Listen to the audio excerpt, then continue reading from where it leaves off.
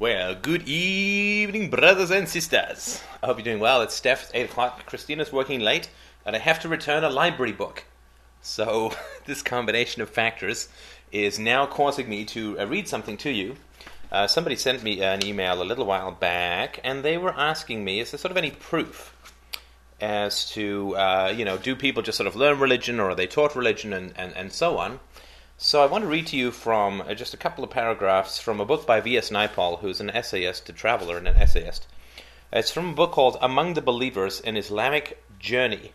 He's actually won the Nobel Prize in Literature, so obviously he doesn't have any philosophical ability, otherwise they'll keep the Nobel Prize far, far away from him. But he is an acute observer, and he is also a good writer. So if you get a chance to read him, it's well worth giving him a shot.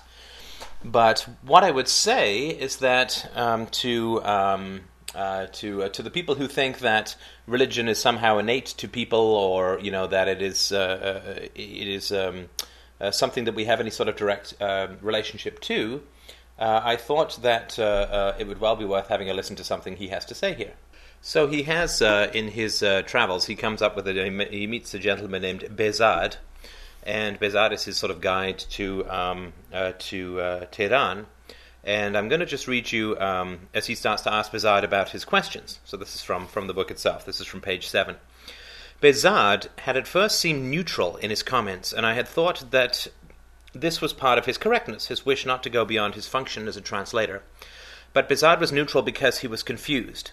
He was a revolutionary, and he welcomed the overthrow of the Shah, but the religious revolution that had come to Iran was not the revolution that Behzad wanted. Behzad was without religious faith. How had that happened? How in a country like Iran, and growing up in a provincial town, had he learned to do without religion? It was simple, Behzad said. He hadn't been instructed in the faith by his parents. He hadn't been sent to the mosque. Islam was a complicated religion. It wasn't philosophical or speculative. It was a revealed religion with a prophet and a complete set of rules. To believe, it was necessary to know a lot about the Arabian origins of the religion and to take this knowledge to heart.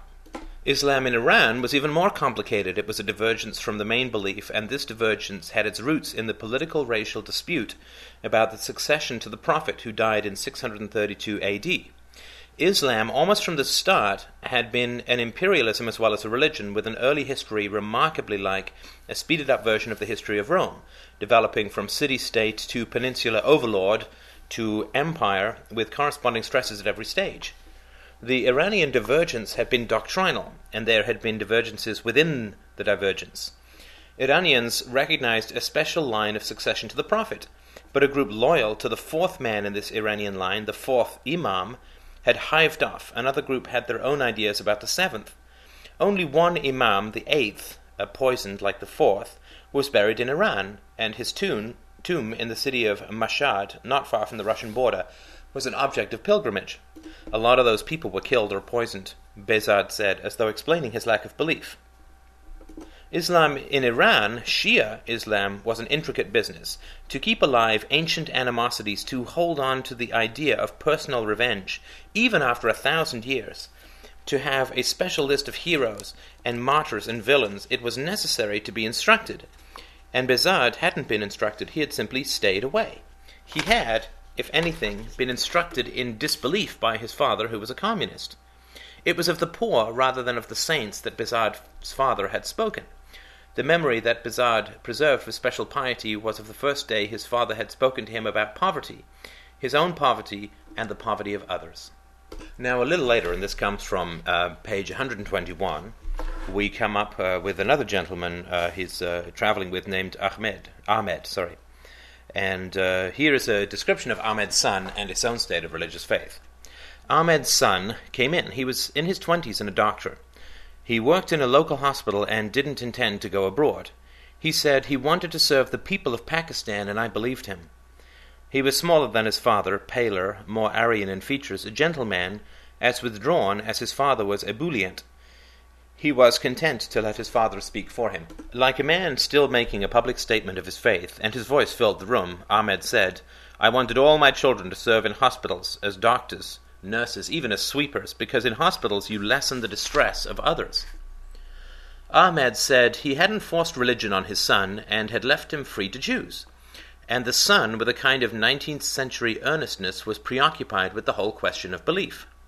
He said, "In the beginning, men worshipped stones, then fire. Today we find those practices funny. Wouldn't men tomorrow find the practices of today funny?" Ahmed let him say that. Then he spoke for his son again. When people come around to ask for money for religious causes, you know what he tells them? He tells them it is better for people to give blood for the sick. Now, of course, these don't represent any kind of proof. I mean, there is a logical framework that others and myself have set forward, which is to say that religion is not innate to human beings, but rather something which is enforced through parental bullying and social pressure.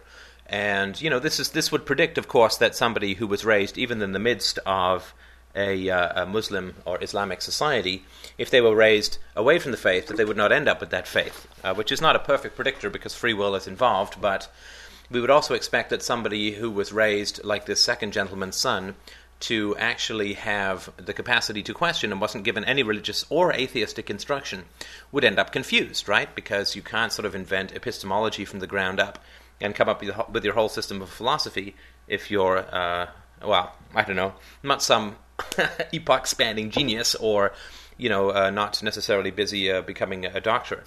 So I just wanted to do this short scrap. There's a number of other people within the book that are talked about in this manner. But I wanted to sort of give you those two poles just so you can understand why it is that I say religion is in no way innate to human nature, but it's rather something that is imposed and bullied upon people, which is why you need so many years of instruction and bullying to believe in such nonsense, or at least to pretend to believe in such nonsense. And here are two examples. This one gentleman who's raised as a communist has as his religion the poor and the state and all of the sort of craziness of the communist theories.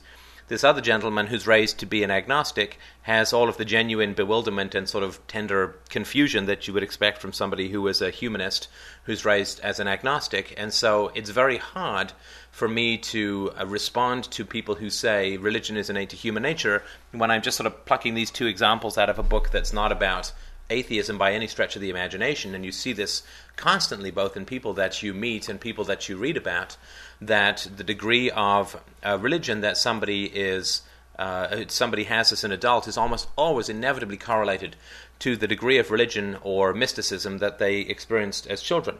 And it could also be to the degree of abuse that they experienced as children as well, which is a little less common, but I think if you scratch the surface you'll find that just about everybody who has religious faith can have it traced back to a strong amount of parental, social, or communal pressure when they were very young, and therefore it's very hard for me to say and to sort of logically defend any kind of thesis which says that religion is innate to human nature. So I'm just going to do this quick scrap because I've got a bunch of other things to do tonight, but before I return to this library book, I did want to read that short passage to you, in particular in response to this gentleman who wrote in, and also just for your own interest. So pick up the book. It's a bit of a slog at times, but it's interesting, and it's a good view of what life looks like in a very religious society. Thanks so much for listening, as always.